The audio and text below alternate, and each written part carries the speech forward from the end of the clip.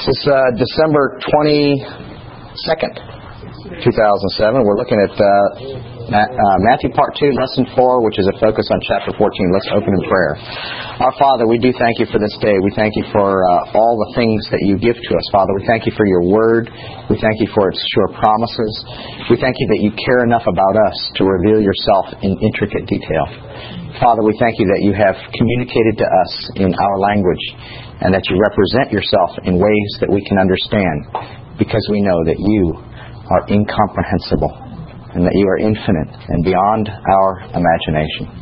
And Father, we know that you care enough about us to present yourself to us in a way that we can understand. And we thank you that you've given us Yeshua, the perfect representation of all that you want us to understand about you. We pray this in Yeshua's name. Amen. Then Job answered and said, "Truly, I know it is so. But how can a man be righteous before God? If one wishes to contend with him, he would not answer him one time out of 1,000. God is wise in heart and mighty in strength. Who has hardened himself against him and prospered? He removes the mountains, and they do not know. When he overturns them in his anger, he shakes the earth out of its place, and its pillars tremble. He commands the sun, and it does not rise. He seals off the stars. He alone spreads out the heavens and treads on the waves of the sea." Job 9, 1-8. And then from our chapter this week, from Matthew 14:25. "Now in the fourth watch of the night, Yeshua went to them, walking on the sea." Last week we looked at parables.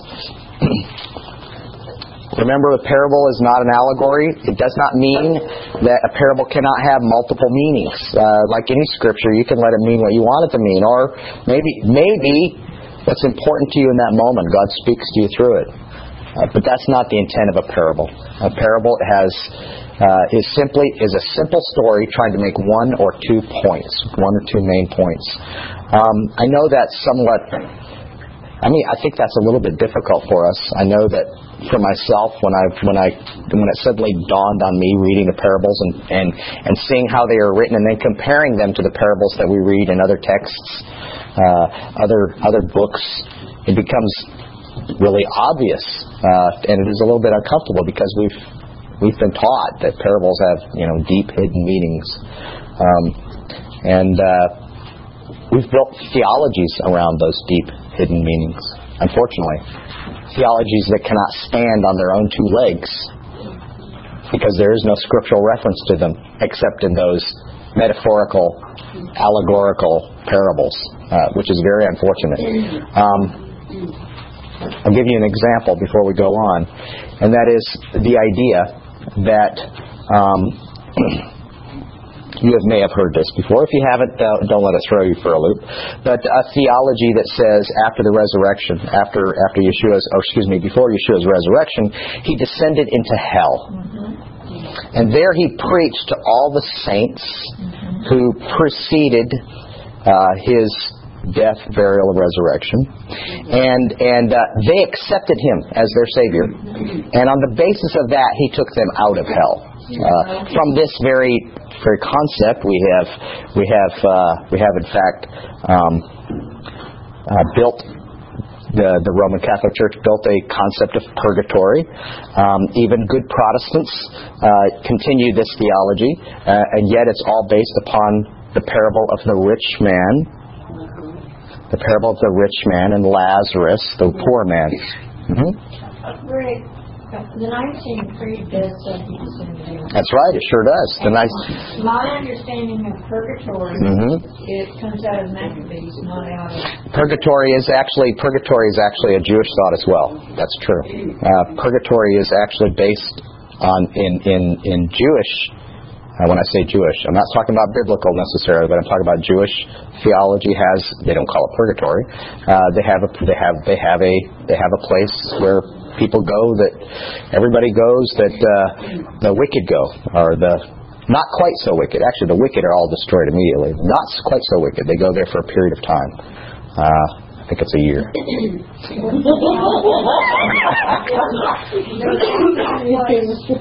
For those who died before Yeshua, and that's the bosom of Abraham. Well, from the book of from the story of the rich man and Lazarus, we actually read about Lazarus. There was a man named Lazarus, a poor man. And when he died, he was carried into the bosom of Abraham. What is the bosom of Abraham? Actually, if you read about it, it says he's carried into paradise. What's paradise? It's the garden. Right? It's the place of the righteous. But there was a man who was very rich, and he was carried away. When he died, he was taken into a place of torment. Right? And he looked across a great divide and a great gulf, and he could see Lazarus, the poor man, saying, "What's up with this?"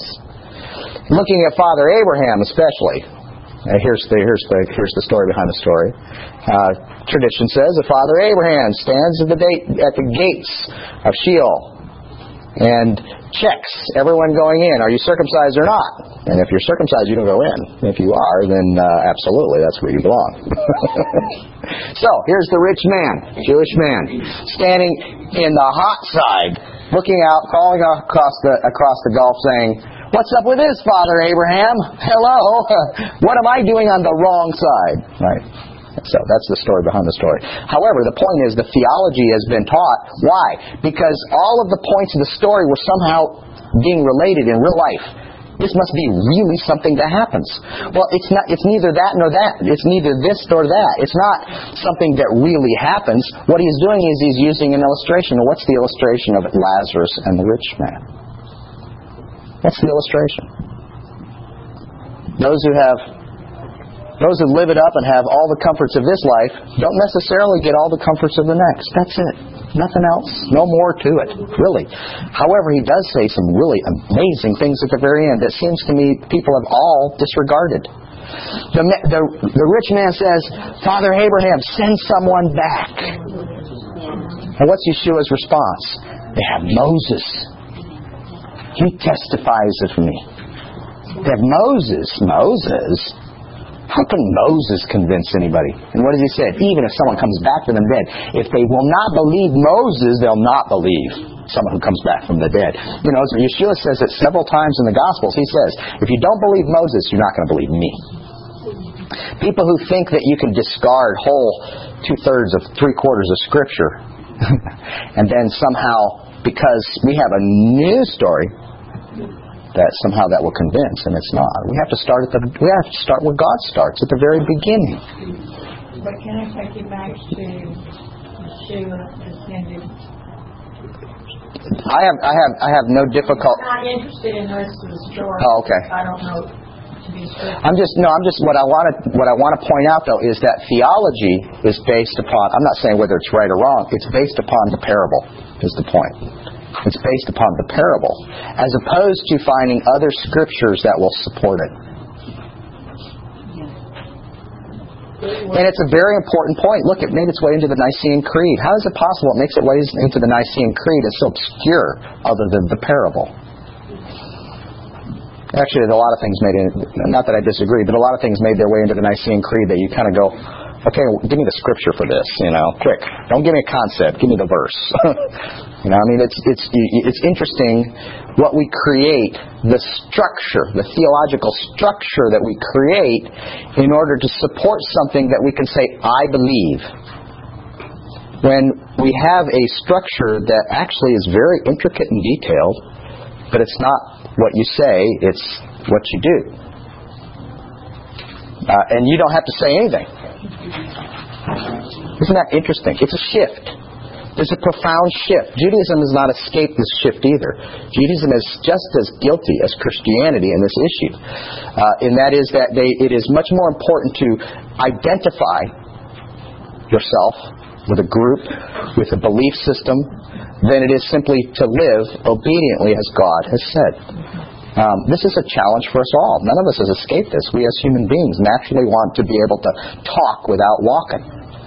Anyway, the point of the parables, and I was just using that as an example, not to discount or to include, either way, as an example of a theology that's built upon a upon an allegory instead of recognizing it was a sermon illustration.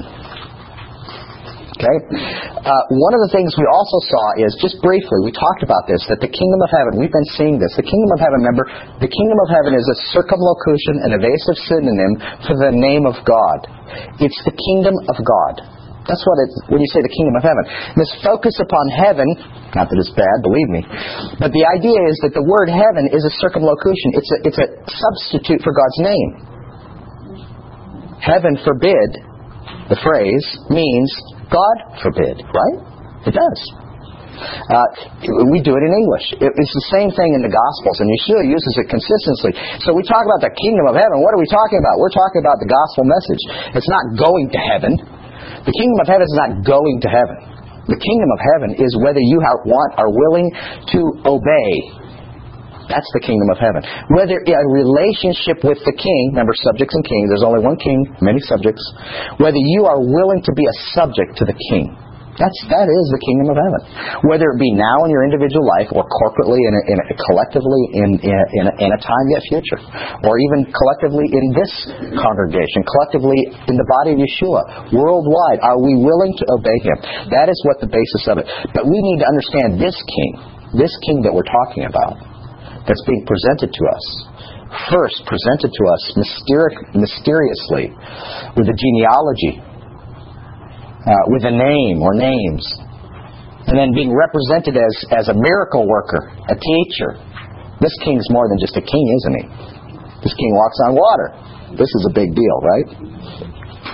Go to Matthew 14:4.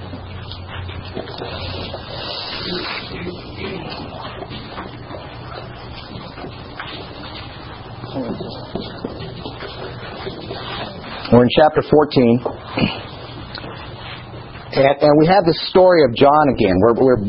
John, Yochanan, the immerser, John the baptizer, the immerser, is being presented to us many times in this book, at least in the first half of this book. And now we see him again, and it's the last time. Right? It's the last time he's directly alluded to. And we discover how it is that he was in prison, and how it is that he finds his demise. In verse 4, it says, he had been in prison. But John, first of all, does everybody know that this Herod is not the Herod that tried to... Okay. In fact, there's, unfortunately, the word Herod, if you look in your homework, the name Herod is a family name. It's not always father and son. It's nephew. It's all sorts of weird family relationships because it's a very weird family. The Herod family name, though, Herod the Great, the first Herod in the list, is not Jewish. He's converted to Judaism. He's an Edomite. He's from what would be the modern country of Jordan today. He's not Jewish. He's not born Jewish. He converts to Judaism. His wife was Jewish. Actually, that's a long story. Which wife? And as well, this wife. Excuse me. I'm sorry. Are you going back to Egypt, or are you going back to Yeshua's birth? That's the same one. Yeah. Oh, okay. Yeah. That is the same. Yeah. The one in. You're talking about the one while he was in Egypt. My people go. Yeah. Well, I don't know who that was. You're talking about the Pharaoh? Okay, Pharaoh. No. This is Herod. This is Herod from the time of not Yeshua's birth. Well, it was from Yeshua's birth, but also he was king then. But Herod, as described, probably several years after Yeshua's birth, when the wise men from the east come. Yeah, that Herod who killed the innocents in Bethlehem. Yes. Verse 4. But this is not that Herod. This is a different Herod, because John had said to Herod, "It is not lawful for you to have her, his wife." Actually, let me step back. For Herod, verse 3, for Herod had laid hold of John and bound him and put him in prison for the sake of Herodias, his brother's wife, his brother Philip's wife. There's all sorts of weird brother sister, brother. And brother sister-in-law, weird stuff going on in this family. Well, what's wrong with that? What's wrong with that? What's wrong with having your brother's wife? Or marrying your sister. What's wrong with it? Levitical law. Huh? It's against Levitical law. Well, but we're not bound by Levitical law, are we? Please show me from Matthew chapter 1, verse 1, all the way through Revelation chapter 22, where it is wrong to marry your brother's wife. Well, in this case, it's adultery. Well, that's it, but that's not what he accuses him of. He's married to her. Well, I understand that, but that's not what he doesn't say you're adulterous. Why is it wrong? Why is it wrong for a man to marry his sister? Why is it wrong? Show me, Matthew 1 through Revelation 22. Why is it wrong? Well, we can come up with scientific reasons, but why does God say it's wrong? Does God say it's wrong? You see, the minute we start playing this game, we have to start playing now. We have to start doing funny things with Scripture. What we have to do is we have to go read from Leviticus 18, and we have to say, oh, this still applies. However, there's other places in the very chapter of Leviticus 18, we go, no, this doesn't apply anymore. This has been taken care of, sealed at the cross. Why? Prove it to me. I need to be convinced if that's true. Actually, I don't need to be convinced because I completely and utterly reject it. Why do I utterly reject it? Because if God says it, He does not undo it. The thought is, well, God could set it. He's the king. He can annul it. But that goes against the very nature of how God describes Himself. He speaks and He does. It's the way the morning prayers begin in the synagogue. Blessed is he who speaks and does. He does what he promises. He never annuls his word. Never, not once, never, ever, ever, ever. He does not trick us and say, if you want to find your way to me, you must do this. And by the way, it won't work. Won't that be funny? And I'll convince you that you need something else. Absolutely not. The law was not given for us to be convinced that we couldn't keep it. Because within the very law are provisions for not keeping it. If you sin, bring a sacrifice to me. He recognizes that we are frail humans and we will not keep it. And yet He still calls us to live a much more difficult life than we want to. But then He tells us in Deuteronomy 30 and in 1 John, He tells us, I have not called you to do the impossible. I've called you to do the difficult. It's not too hard. Oh, can you live perfectly? We have a man here who can live perfectly. Yeshua can live perfectly. But are we still going to say that we can't? We shouldn't because we can't? Should I not even begin? If I can't ever keep from telling a lie, should I stop telling lies? Or should I just give up? That's the way of the world. That's nihilism. Just give up. Right? Just give yourself over to despair. There's no hope of ever doing it right. Why try? Well, first of all, not marrying your brother's wife is not a hard thing. That's not even remotely hard, is it? Well, apparently it was for Herod. John says it's not lawful that you have your brother's wife. What were we going to ask? You're just getting me confused because... I confused myself too, so it's okay. The Old Testament was the law then, wasn't it? All of God's Word is the law. But they didn't have the New Testament. That's true. That's true. So the question becomes, when does it stop becoming the law is the only question. My point in saying where in the New Testament does it say this is to say people retroactively place this. In other words, when people read this, they're easily put in their mind and go, oh, well, that was the law then, but it's not the law now. Well, no. Everybody says it's wrong to marry your sister or marry your brother's wife or whatever. Yeah, everybody says, yeah, well, okay, we can accept that. But where do they get it from? They get it from the part that they said no longer applies. Yeah. Well, they play games. You've heard this. There's the moral law, and then there's the ritual law or ceremonial law. You find it very difficult to find Scripture describe itself in any way remotely such as that. Is the Sabbath a moral law or a ritual law? It's the law. See the point? Which is it? The law. God does this break His. We saw in Psalm 119. Those of you who did that, we did a couple years ago. We saw that there are breakdown of the laws, the instructions of God are broken down. They are broken down into categories. 613 are broken into various categories, but there is no definition of moral and civil, and none of the categories have anything bearing on whether they apply or don't apply. I'm a man, so obviously instructions to women don't apply to me. But is it still in effect? Yes. Yes, ma'am. I guess the only thing I want to say for people who may have come in at some other point Sure. is that the sacrificial law was completed with the sacrifice of Yeshua, who is our ultimate redemption. There's no question that the sacrificial laws never, ever promised eternal life or forgiveness for sin. What they promised was they promised atonement, covering. Unfortunately, our theology has used the word atonement and forgiveness interchangeably.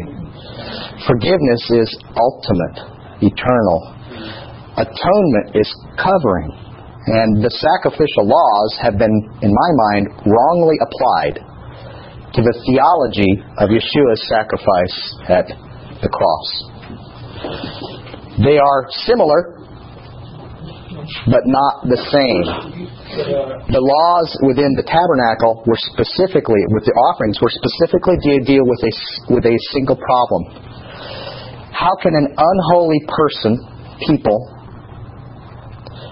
a people who cannot bear the eternal or the immaterial or the infinite, come into the presence of an infinite God? More importantly, how can an infinite God come into the presence of a people who are not? And God created levels of holiness so that when you get to the very center of that tabernacle, you have this Holy of Holies. And within those levels of holiness, He required protocols as you moved in. Protocols. Only certain people and only certain times could come further in, so that the point only the high priest could go into the Holy of Holies only once in a year.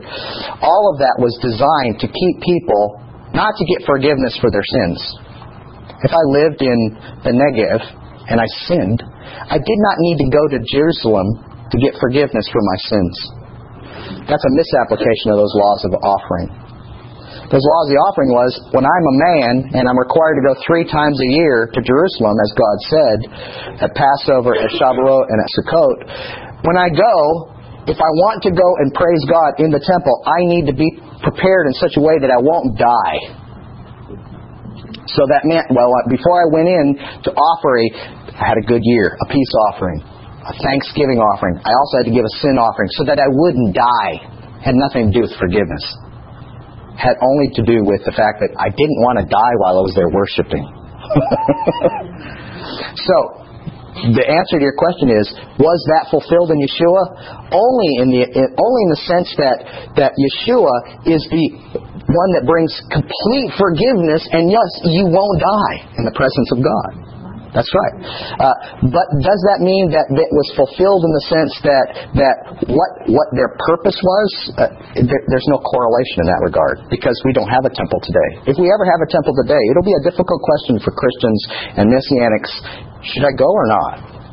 Well, isn't it true, though, that even after Messiah ascended to heaven, that the apostles went back to the temple and offered sacrifices? And that's the answer to the question is, should I go or not? The question is, what did the first disciples do? They went. What did Paul do? In Acts chapter 21, he went in preparation to offer an offering. Which offering? Actually, it tells us specifically the offering for the completion of a Nazirite vow. And the significance that when Yeshua died, the veil of the Holy of Holies was rent and the top Absolutely. Absolutely. What was hidden was now made available to all. Right. Absolutely.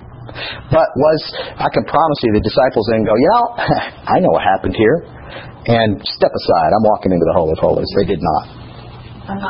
I know, but... Remember, the temple stood for 40 years after the resurrection, and the disciples continued to go there. Paul tells us specifically how he made effort to go there. Efforts. All the way through the book of Acts, he's making efforts to go. We're getting off track, though. I've got to get back on. We can bring this up any other time. Leviticus 18:16.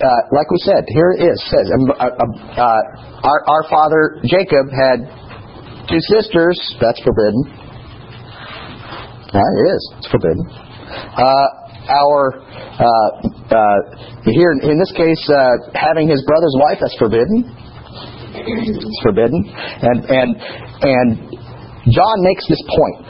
By the way, there is something similar, not the same, but similar in the book of 1 Corinthians. And what do we see in 1 Corinthians? Paul says that this man who's living in Corinth has his father's wife. Well, that's come from that very same passage in Leviticus 18, and that's forbidden as well. Where did Paul get his morality? Paul got his morality from the same place that everyone who loves God's Word gets his morality, from Scripture. Paul didn't just make it up and go, that seems right to me. Come on, it's not obvious to y'all? That's what he says. It's not obvious to y'all. Even the pagans know this. Well, what did the pagans know? The pagans had no problem with that. They had no problem with anybody marrying anybody. Caesar married his horse. So they had no problem with this. What Paul is saying is even the pagans, even the unbelievers know this, is they know this about you. They know this, that those people who live by the words of this book are supposed to live by them. And they know that men don't marry their father's wife. Right? Even though the pagans would certainly have not had any problem with it at all. They had a problem with believers identifying with the Scriptures and the God of Israel doing it. That's what they had a problem with. So Paul says that's wrong. And in fact, he prescribes what we call excommunication, which is a very Jewish concept and carried out in Rabbinic Judaism even to this day. Excommunication, it was not we ban you, you're no longer saved. It was nothing like that. It was, we cannot communicate with you because you identify with you identify with the enemy. That's it. Excommunicate. We can't communicate, fellowship with you because you're not us. When you start acting like us, then you're welcome back in. Paul prescribes this. 2 Corinthians, we actually see Paul resolving it and saying, listen, once a guy repents, come on, take him back in. All right? Let's get into this parable, this account of feeding bread to 5,000. The frame of reference is found in chapter 1, verse 13. Yeshua is out he's not in a city or anything else. He's out there ministering, and away from civilization. People have come to him in droves. People are gathered around him in droves. Go to chapter 14, verse 13. When Yeshua heard it, he departed from there by boat to a deserted place by himself. But when the multitudes heard it, they followed on foot from the cities. By the way, when it says he goes there by himself, you often find that when he goes to a place by himself, he goes to pray. Okay? There's a very rich tradition of praying by oneself in the wilderness, even out away from civilization. Anybody ever see the movie Ushpizin? Ushpizin, it's dubbed into English subtitles, or actually subtitles. It's about Sukkot. It's about a Orthodox couple living in Jerusalem during Sukkot, and how they have a couple unwanted, jerks for guests for Sukkot. And in the movie, there's a couple of times in the movie where the man is very upset. The star of the movie is very upset, Orthodox Jew, and you see him run out of the city into the fields or whatever else to pray. This is on the same tradition. The idea of going out in the wilderness or out away from people to pray. Yeshua gives us this instruction we saw in the Sermon on the Mount, where he says, go into your closet and pray. Same idea, except he's going out into the wilderness. It's a very Hasidic thing, going to the wilderness to pray. So we see him going out there alone, where he can be by himself. Verse 14. And when Yeshua went out, he saw a great multitude, and he was moved with compassion for them and healed their sick. When it was evening, his disciples came and said, "This is a deserted place, and the hour is already late. Send the multitudes away, that they may go into the village and buy themselves food." And Yeshua said to them, "They do not need to go away. You give them something to eat." And they said to him, "We have only 5 loaves and 2 fish." And he said, "Bring them here to me." And he commanded the multitudes to sit down in the grass, and he took the 5 loaves and the 2 fish, and looking up to heaven, he blessed and broke, and gave the loaves to the fishes and the disciples, and gave to the multitudes. This is just a little side. This is hamotzi, right? This is hamotzi. He made a bracha. He made a blessing. From this we actually have a new theology, and that is that you need to bless the food. It seems like a small matter, but that's kind of pagan. You know where it comes from? It comes from the idea that if you bless the food, any food's good food. Anything, you can eat anything if you bless it. You won't get sick. My dad used to say, you better pray before you eat. You'll get sick on that. That's not what's occurring here. Who's he blessing? God. It says it. He looks up to heaven and he makes a blessing. What is it to bless before we eat? Or after we eat, more importantly? What is it to bless associated with eating? Why do we bless God when we eat? That's it. Why? It's a recognition that it comes from Him. That's these little things in here are what prove, I doubt anybody here is a doubter, but that prove these words written down in Greek are authentic Hebrew. Everybody goes back to the scripture. Yeshua was saying it's not what you put in your mouth, it's what comes out. Yeah, Mark. Yeah. Which I tell them, he's not talking. He's not. He's talking about a spiritual thing, not That's right. necessarily what you're putting in. You can eat righteously, supposedly, and not be righteous. Yeah. Interestingly enough, what you're talking about in Mark is a discussion on I think we get to that later on in Matthew too. It's a discussion not on meat. This is usually, you can eat pig. It's not on meat, it's on bread. The discussion is about bread. And the discussion specifically focused on whether you can eat bread without washing your hands. Maybe that doesn't seem obvious to y'all. Maybe it isn't. But actually, it's a very. If you visit Israel, you'll immediately see what's going on. Whether you can eat without washing your hands? Yes. Everywhere you go, every restaurant, if it's a kosher restaurant, there's a little stand over in the corner in the back, and it's got a sink, and it's got a two-handled cup. And the two-handled cup is to wash your hands. 3 times on one hand, 3 times on the other hand. Does it get your hands clean? No. It's to bless God for first washing my hands and then blessing God for the eating. It is, I don't want to discount the tradition, but it is a tradition that's never commanded that we wash our hands before we eat. And that's Yeshua's point. You don't have to wash your hands before you eat. Where does it say that? That's what he's saying. Where does it say that? Again, I'm not discouraging the tradition. It's just that it doesn't ever say that. And that's Yeshua's point in Mark. And here, we talk about blessing, like you say, we talk about blessing the food, as if to make the food. It's the same problem. You understand? Yeshua would have just as much problem with that as saying you need to wash your hands before you eat, otherwise you might get sick. It's like what? There's some sort of innate evil in food that somehow you have to bless it so that it becomes acceptable. No, God has described what food is to us. Leviticus chapter 11. He's described what food is. After that, it's food. You might get sick on it, but it's because there's microbes on it, not because there's some evil spirit in it. What do we want to do is we want to bless God. We want to thank Him. Why? Because this is the basis for all that we have, and that's what He's doing here. He's thanking God. What's really interesting is they take the time to tell us this. Why does Matthew take the time to tell us this? Because what's about to occur occurs every single day for all of us. You see, it's a miracle. 5 loaves and 2 fishes feed 5,000. Every time we eat, it's a miracle. It's a miracle. We have a God who loves us so much, He provides even things that taste good. He gave you taste buds to appreciate it. Why? This is that fundamental thing about Judaism that is wonderful. And that is every mundane, common thing can be used as worship. Even eating is worship.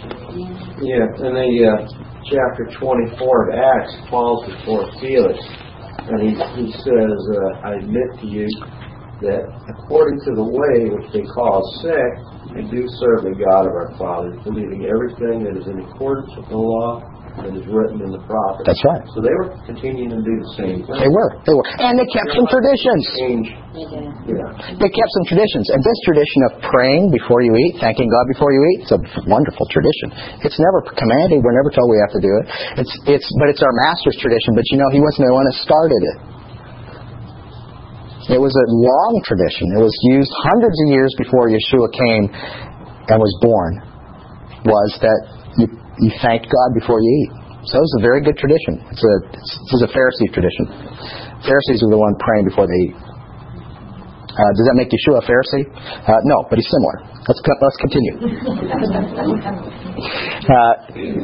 Makes Pharisees maybe like him.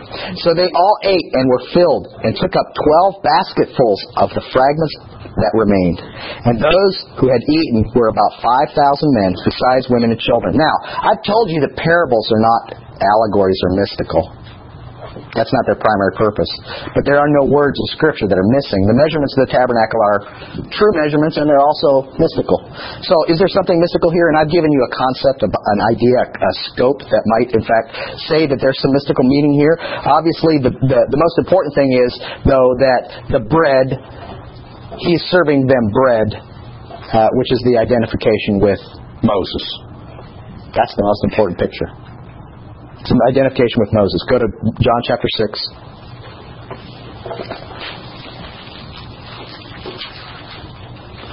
Verse 12.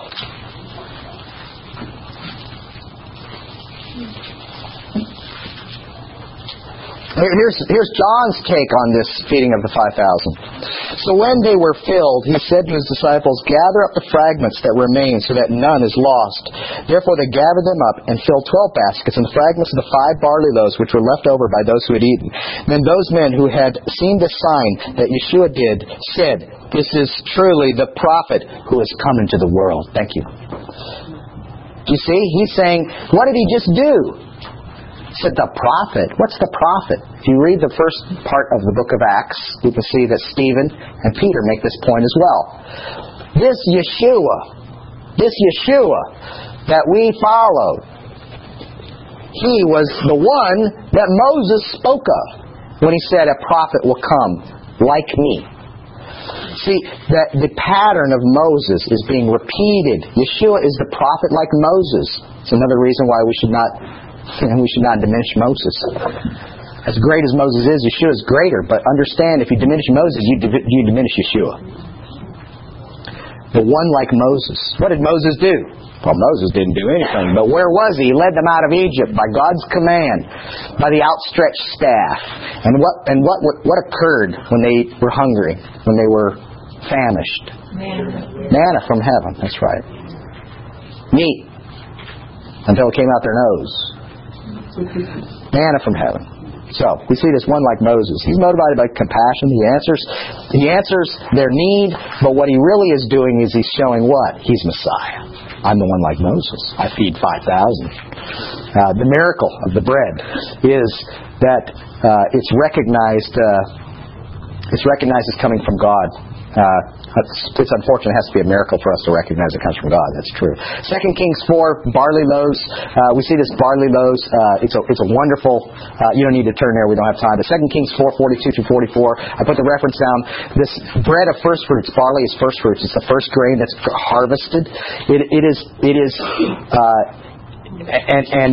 The focus of the miracle is that they shall eat and have some left over.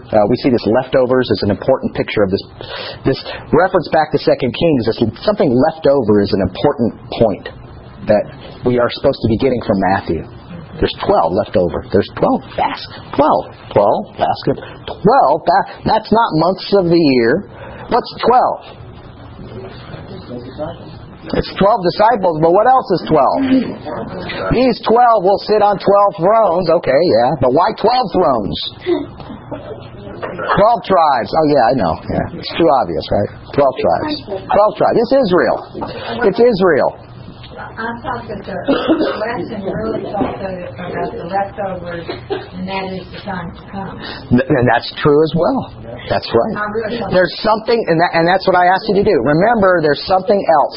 This is about something else. This is about something more than just feeding 5,000 people. That's right. because I appreciated That's right. the fact that some came to eat That's right. and Some did not. to see That's right. and learn. That's exactly right. Later on in the book of John, chapter 6, Yeshua makes this correlation between him and what comes down from heaven. In verse 26, it says, Yeshua answered and said, most assuredly, John 6, verse 26, most assuredly I say to you, you seek me, but not because you saw the signs, but because you ate of the loaves that were filled. Do not labor for the food which perishes, for the food which endures for everlasting life, which the Son of Man will give you, because the God the Father has set his seal upon him.